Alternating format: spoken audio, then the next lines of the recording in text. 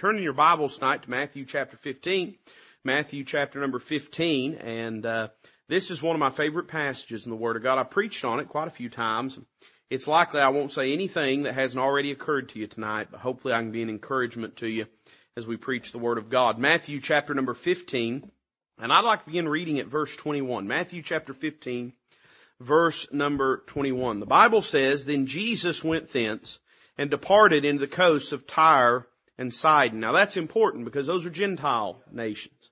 "And he went into the coasts of Tyre and Sidon, and behold, a woman of Canaan," meaning not a Jew, meaning a Gentile woman, "came out of the same coast and cried unto him, saying, Have mercy on me, O Lord, thou son of David. My daughter is grievously vexed with the devil.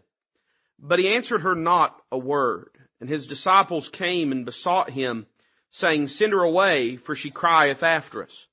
But he answered and said, I am not sent, but unto the lost sheep of the house of Israel.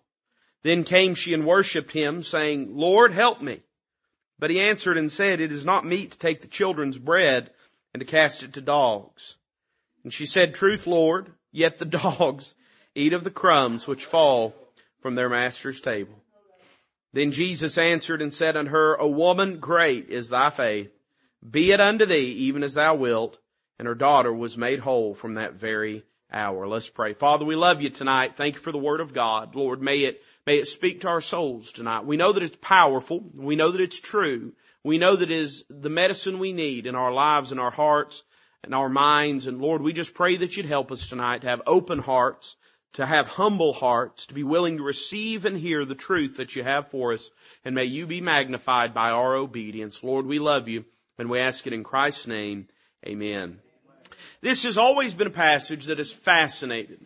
I'm one of those people that is fascinated by the unusual.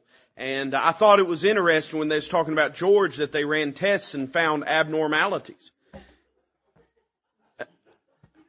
And I thought they had to run tests to find out that George is abnormal. They could have called me. I could have given them a list. Amen. And I've always found myself to be the type of person that when I come to a strange text, I don't bury it and move past it. And I like to dig in and understand it. And sort of the uniqueness of passages in the Word of God, it fascinates me. I guess that part of me that likes a puzzle. Not that the Word of God is a puzzle, but I like things that aren't just immediately apparent the moment that you look upon them. And this passage is fascinating to me. It is unique in several ways. It's unique because it's a miracle that is performed outside of the land of Israel. That's an interesting thing in the ministry of the Lord Jesus Christ. He worked primarily there in the coasts of Israel, but he goes to these Gentile places. Because he's in these cities of Tyre and Sidon, he is ministering to and dealing with a Gentile woman.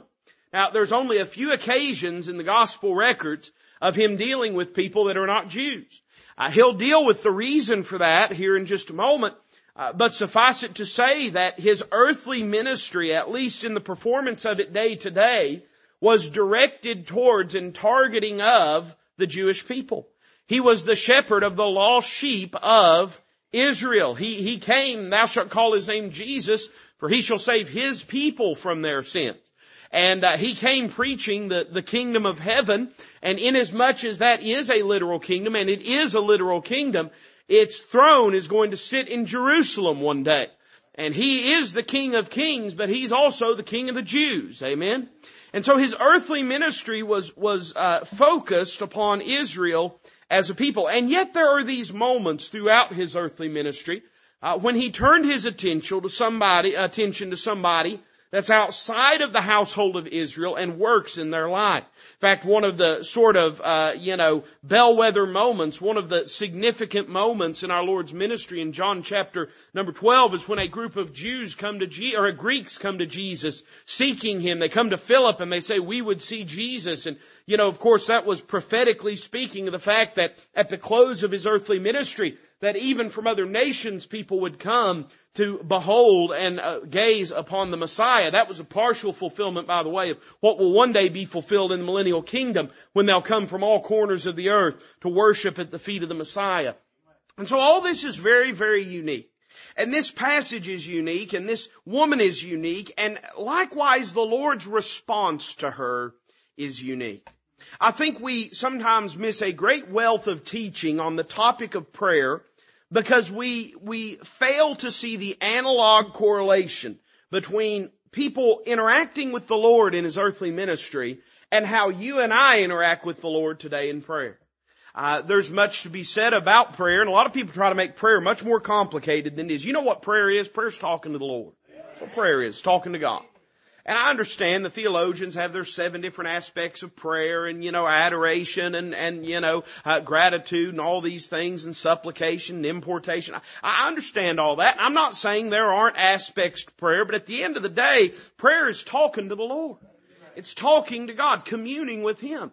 You and I, we talk to God through prayer, but during the Lord's earthly ministry, men would talk to Him face to face.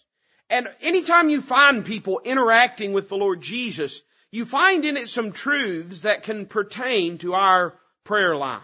And when I see this woman who comes to Jesus, and she's got a need, and that need is not a casual need, that need is not a superficial need, but she has a daughter that's possessed of a devil.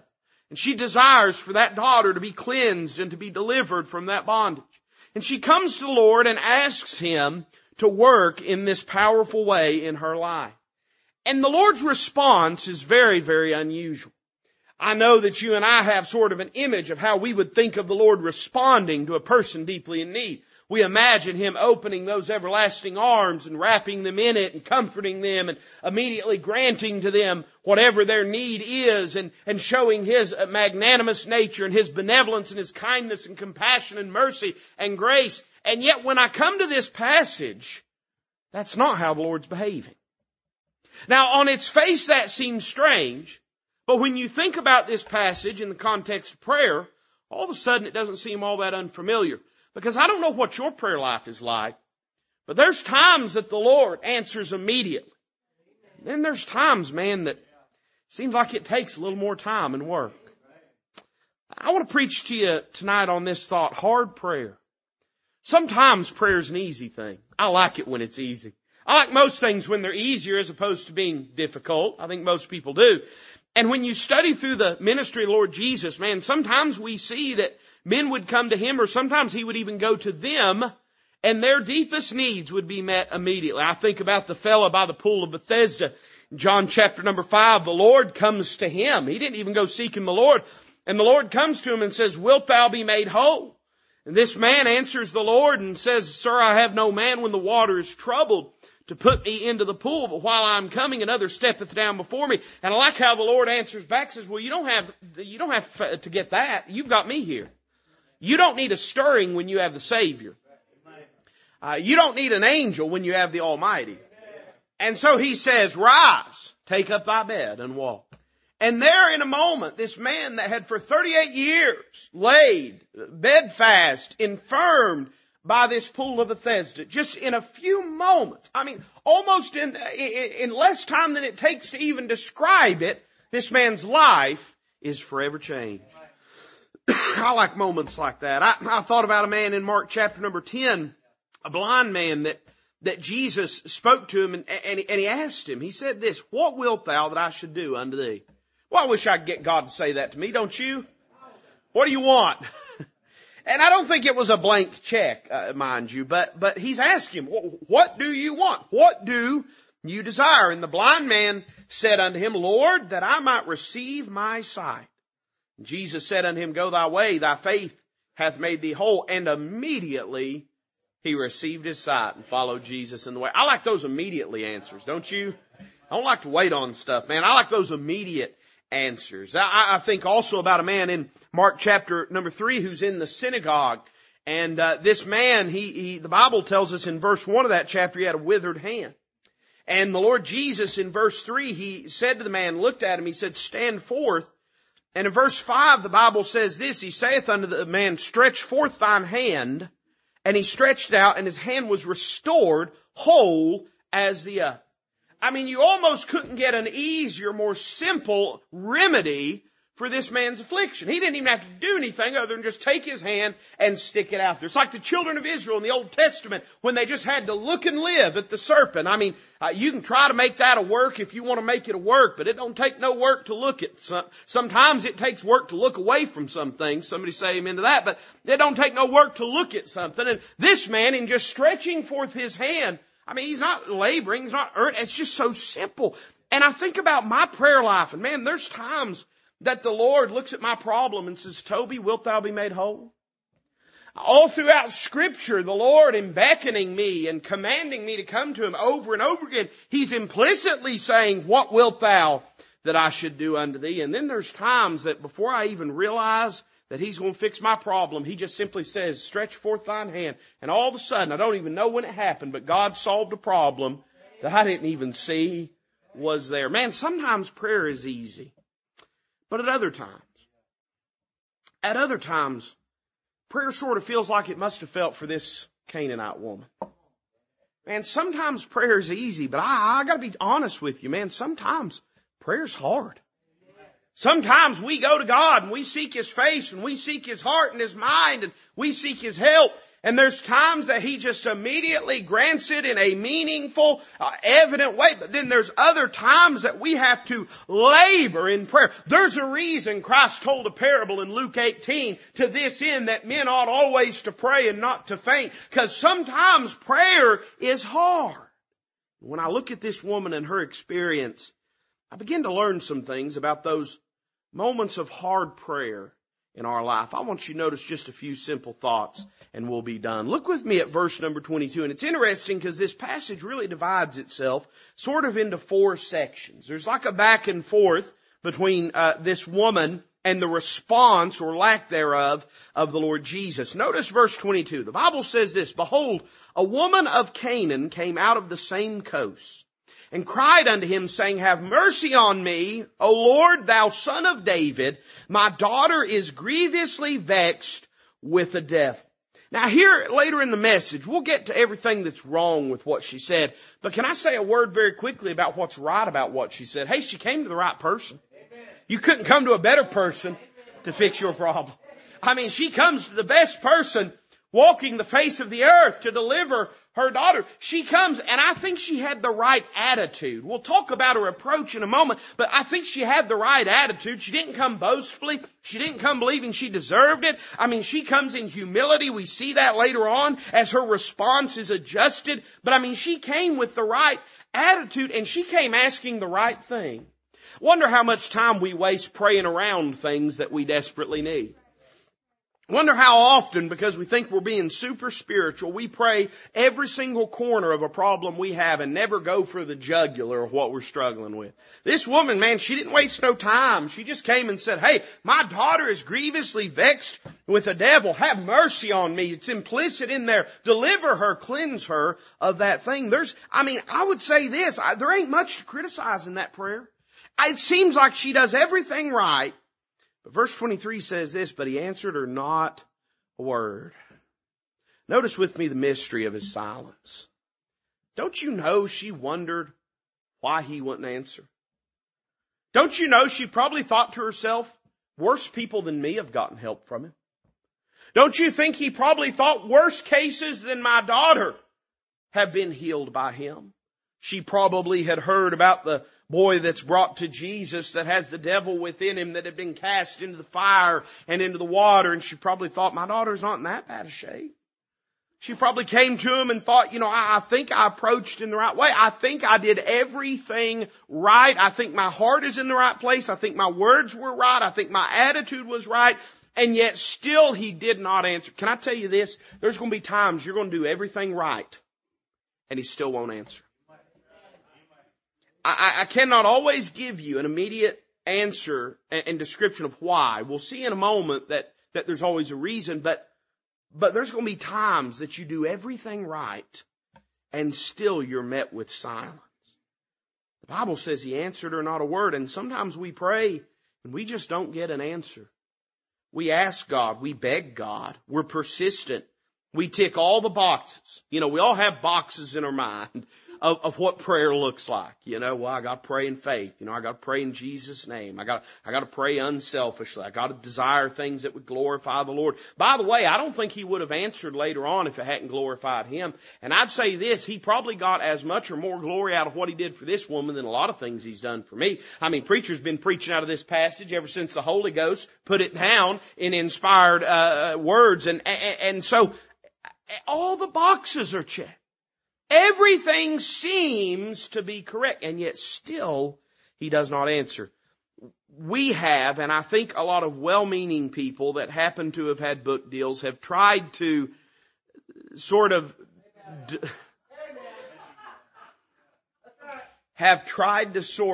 boil prayer down into this formulaic activity.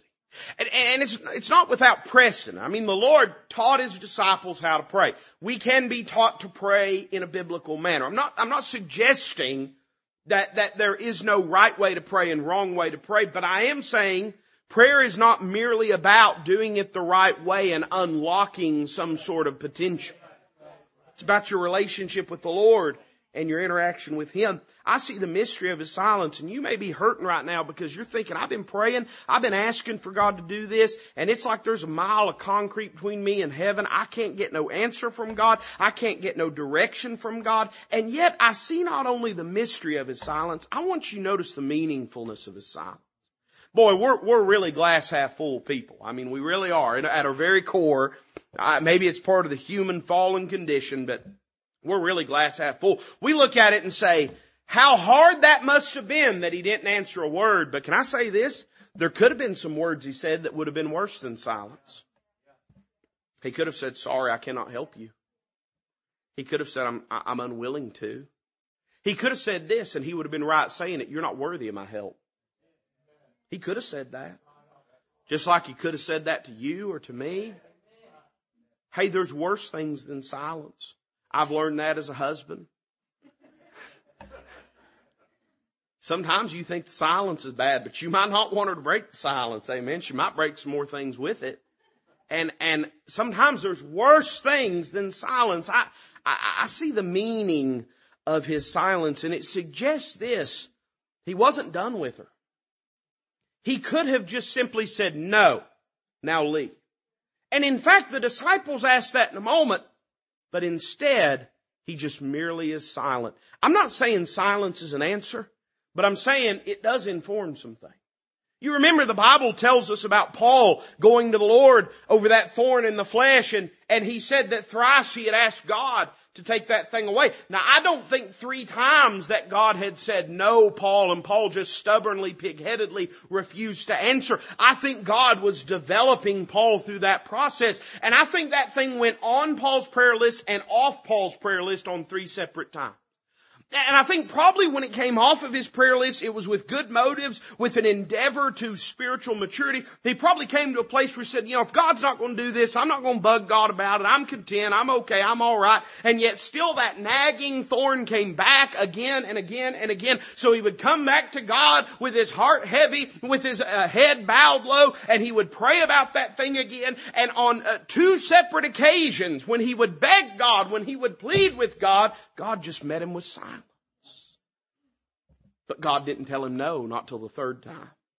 Why is that? Well, evidently, God is not afraid to tell you no when it's in your interest. So if He's silent, there must be a meaning to it. I can't tell you what the meaning is, but I can tell you there is a meaning. Or He would tell you no. I see the meaning of His silence, but notice number 2 tonight, the meaning of His patience. Now, in verse number 23, I want you to see at the end of it the pleading request of the disciples. His disciples came and besought Him, saying, send her away, for she crieth after us. This is a distinctly human response to the importunity of this woman. And I think it's precious that the Lord included this. Because, to be frank, He did not have to. It's amazing to me, if you just look at the flow of the narrative of the Word of God, and pay attention to what doesn't have to be there, and then ask yourself, so why is it there? I mean, it very simply could have said, He answered her not a word, but He answered His disciples and said, I'm not sent but unto the lost sheep of the house of Israel. And on the face of it, it wouldn't appear as though we had lost much of anything in a narrative sense. We didn't have to know about the disciples' request to turn her away, but the Bible wants us to know that they wanted her to turn around and leave. And why is that? Because they, as is often the case, are showing sort of a carnal perspective of the matter of importunity, of seeking God's help persistently. And here's what they want, man. They say, if you ain't going to help her, won't you just send her away? Can I tell you, in many ways they embody the one-dimensional attitude that we have cultivated towards prayer. I understand, man. I guess I'm thankful for John R. Rice teaching us that prayer is asking and receiving. I wish he'd been right about the Bible too, but, I guess it's good that he said prayer is asking and receiving, but can I tell you this? Prayer has more to it than just asking and receiving. And I'm not saying it involves some kind of great feat or talent. I'm just saying sometimes God's doing more than just getting you to ask so that He can give. He's doing more than just a simple transactional exchange of goods for gratefulness. God is doing more in our life than merely helping us fulfill our wish list. And we come to this passage, we see the human response. What good is it for her to be here if you're not going to help her? Can I say in our life, sometimes we have that attitude about prayer. Well, why pray if God's not going to answer? Why don't you ask this question? Why is God not answering? And what does that teach me about prayer? I see their pleading request, but I see His purposed refusal. He reveals something to them, and undoubtedly within her hearing, I think that's the case because she changes how she was speaking to him. I think she probably heard it. In verse 24, we see His purposed refusal, but He answered and said, I am not sent, but unto the lost sheep of the house of Israel. Now that's an interesting reply. Is that to suggest that the Lord never interacted with Gentiles? If that's true, it's not in keeping with the rest of His earthly ministry.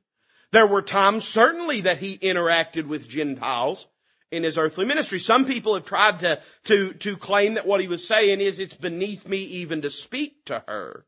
But I don't think that's what the Lord's saying. They're saying, if you're not going to help her, just send her away. And His reply is, I'm going to help her. But she's going to have to learn some things about me before I can. She's going to have to approach me in a different way. I don't want to get ahead of my message. But even in His unwillingness to turn her away, He is declaring to her that there is hope for her cause. Man, I'm glad. Hey, listen, I'm glad He don't turn us away.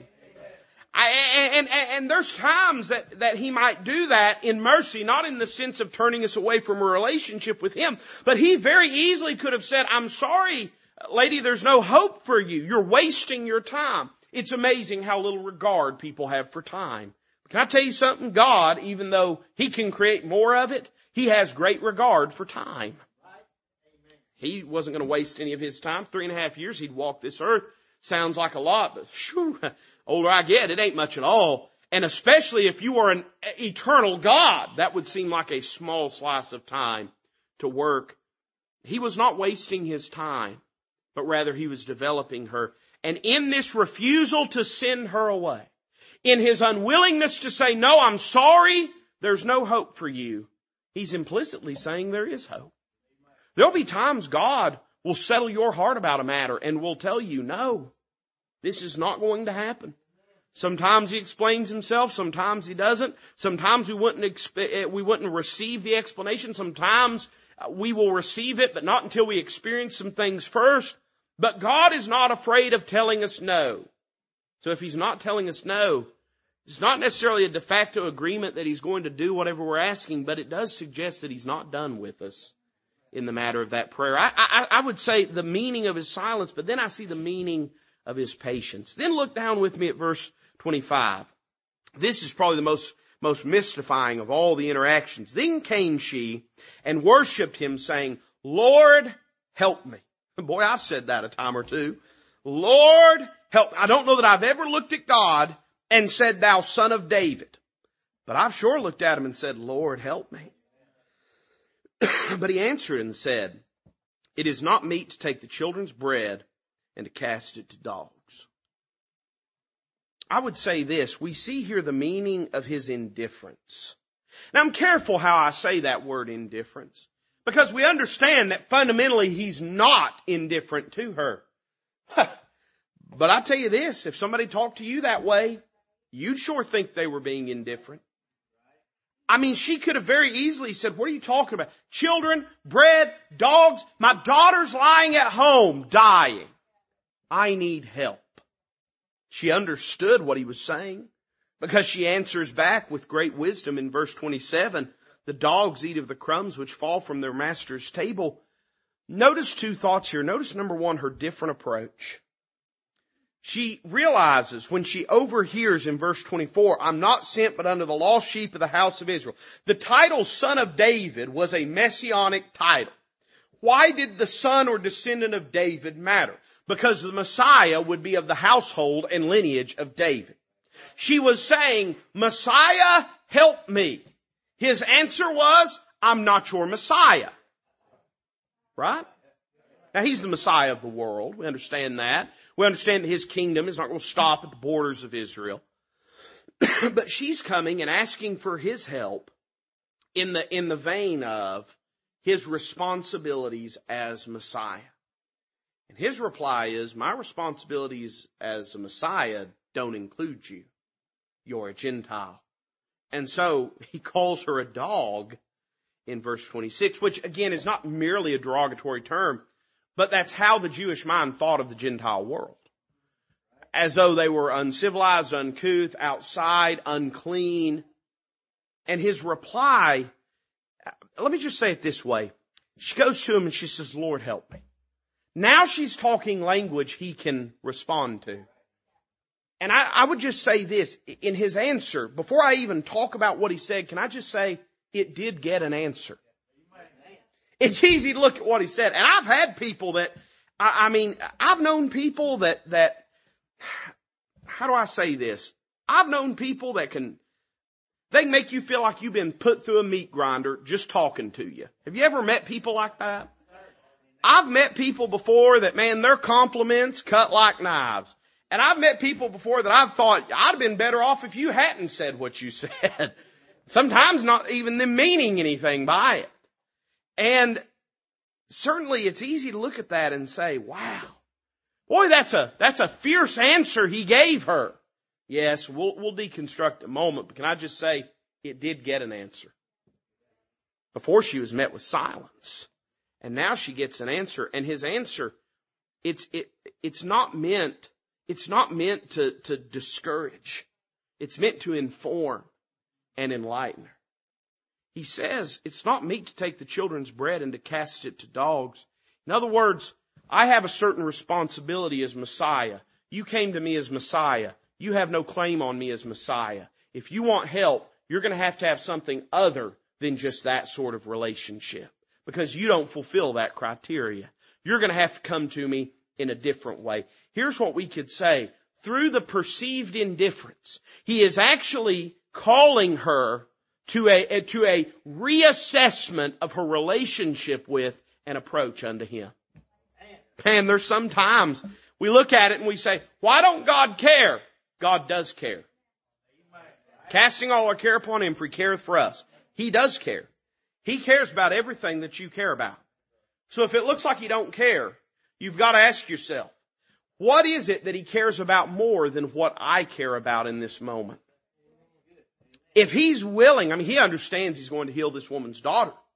But He also understands that He could heal this woman's daughter. But if He does not give her this word of faith for her to respond to that produces in her a personal relationship with God, then sooner or later her daughter's going to die and she'll be none the better for it either way. And so the Lord is not saying, I don't care about what you care about. He's saying, I care about something more that you don't care about yet. And I'm trying to get you to see that there's something bigger going on than just what your immediate need is. There's a lot of time we spend on a different page than God. And He's always on the right page. There's a lot of time we spend focusing on rectifying and fixing things and missing the deeper point of what God's trying to develop in us. His answer was not meant to hurt her. The answer was meant to help her. It was not meant to cut her. It was meant to call her. It was meant to draw her and develop her into a right relationship with God. Did it do that? Well, notice we see not only the meaning of His silence and His patience and His indifference, but finally, and I'm done tonight, notice the meaning of His response. So verse 27-28 has two parts to it. It says this, she said, "Truth, Lord, yet the dogs eat of the crumbs which fall from their master's table." Then Jesus answered and said unto her, "O woman, great is thy faith." Boy, I guess that made up for that comment about being a dog earlier. "Great is thy faith.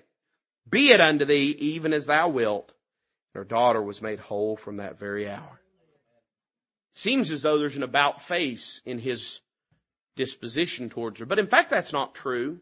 He never changes. He's the same yesterday, today, and forever. He was not acting in a way disconsonant with His mercy and His compassion. Rather, she changed her attitude. And it elicited from Him a different response. You know, there's times in the Bible that it talks about the Lord repenting.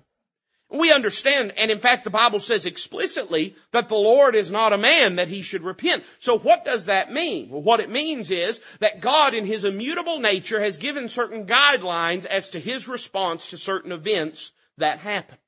And when mankind is going a certain direction, God will respond to that in a certain way. And if mankind wants God to respond differently than that, it's not going to happen through God just changing His mind. Man's going to have to change his behavior. And when man changes his approach to God, then God in His immutable nature can change His response to them. And that's what we see happening here. He didn't all of a sudden soften towards her. He loved this woman before the beginning of time. But she changed her reply. And what was her reply? Well, notice number one, the reply of her faith. She said, "Truth, Lord." I like that. He's called her a dog. He's called her a dog. Let me tell you something. You and I call a woman a dog. We ain't going to get this kind of answer. He just called her a dog. And she says, "Right. Right." Have you ever been struck when somebody will say something? We've had this happen here lately as conspiracy theories become tomorrow's headlines. And people are coming to a realization about different things. And somebody will spill out some large, grand realization that they've come to. And the only answer you can say is, "Right." It's what we've been saying the whole time, you know. And right, we've been getting at that. You know, I mean, you have people say things like, "I'm starting to think that all politicians are crooked." Right. Yeah, glad you showed up. We've had a seat for you for a while. And the Lord says all this. It's not meet to take the children's bread, meaning I am the bread of life sent to the household of Israel. And it's not appropriate that I should spend my time as the Messiah ministering in other lands. That as Messiah is not what I am sent here to do. I'm not sent to you Gentile dogs. She says, "Right. You're right. I came to you. I called you the son of David. I had no right to do that. I have no claim on you in that way. I have no relationship with you as such. But now, Lord, that's not what I'm asking. I'm saying as Lord, as God, as Savior, as Almighty. I'm not saying it because I'm your countryman, because I'm not. I'm saying it because I'm your creation. And I'm just asking you as my God to do what I cannot do. Truth, Lord, yet the dogs." You're right, that's what I am. "Yet the dogs eat of the crumbs which fall from their master's table." Not because they were placed deliberately there, but because the same God that left behind handfuls on purpose allows the crumb to fall from the table that the dog might be fed. Whenever God left behind or commanded for the handfuls of purpose to be left behind in the book of Ruth, it was an act of grace. Grace. Given that which is not deserved. And now she comes and she does not implore Him based upon His credentials as Messiah, but she casts herself on His grace. And He says, "Now you're understanding." I see the reply of her faith. She believes that He's a gracious Lord and that He'll give it. Notice the response to her faith. Then Jesus answered and said unto her, "O woman, great is thy faith." Now this is important. He didn't say great is thy prayer. He said, great is thy faith. He didn't say, great is thy worship. She worshiped him earlier, but he didn't say, great is thy worship. He said, great is thy faith. Now, what is faith? Faith is taking God at His word. That's what faith is. God says something, we accept it and believe it and know it to be true. And that is a transformative reality in the life of the believer. That's what makes a Bible believer different from an unregenerate pagan, is that God said some things about us and we believed it to be true. And here's what was happening. As she approached the Lord, she had a great need, but she didn't have great faith. She didn't know enough about Him to have faith in Him. She had heard that He was the Messiah, but that was a distant, unrelated, impersonal perspective of Him. But now she has gazed upon Him. Now she has heard His words. Now she has seen the glow of His countenance. And now she can place a personal faith in Him. And He can respond to that faith. In other words, sometimes prayer is hard because prayer is more than just God transactionally giving us the things we require or request. God brought this woman, and by the way, He says this, be it unto thee even as thou wilt, and her daughter was made whole from that very hour. This woman came to a saving knowledge of God, and it came because He didn't answer immediately. In other words, He was developing her concept of who God was. But that didn't happen through easy prayer. That happened through hard prayer. In your walk with the Lord, God can only grow you sometimes through hard prayer. God can only develop you sometimes through hard prayer. And there's some things that you can't learn when prayer is easy. Listen, faith is a muscle. It has to be strengthened. And it's not something that happens in a moment. It's something that God has to cultivate in us. And I'm just encouraging you in this. Unless God said no, don't give up. Pray on through. Pray on through. Not because you're going to get it. I don't know if you'll get what you're asking for or not. But because unless God said no, He's not done with your prayer life in that matter. He's not done with that issue in your prayer life. And you don't want to miss the deeper thing that God's doing. Let's bow together tonight as a musician comes to play. I invite you to come. And it could be that you need to restart some matters in your life that you've been praying about. It could be that there's a matter you've been praying about and you've grown weary in it. You're ready to faint. Christ told parables that men ought always to pray and not to faint.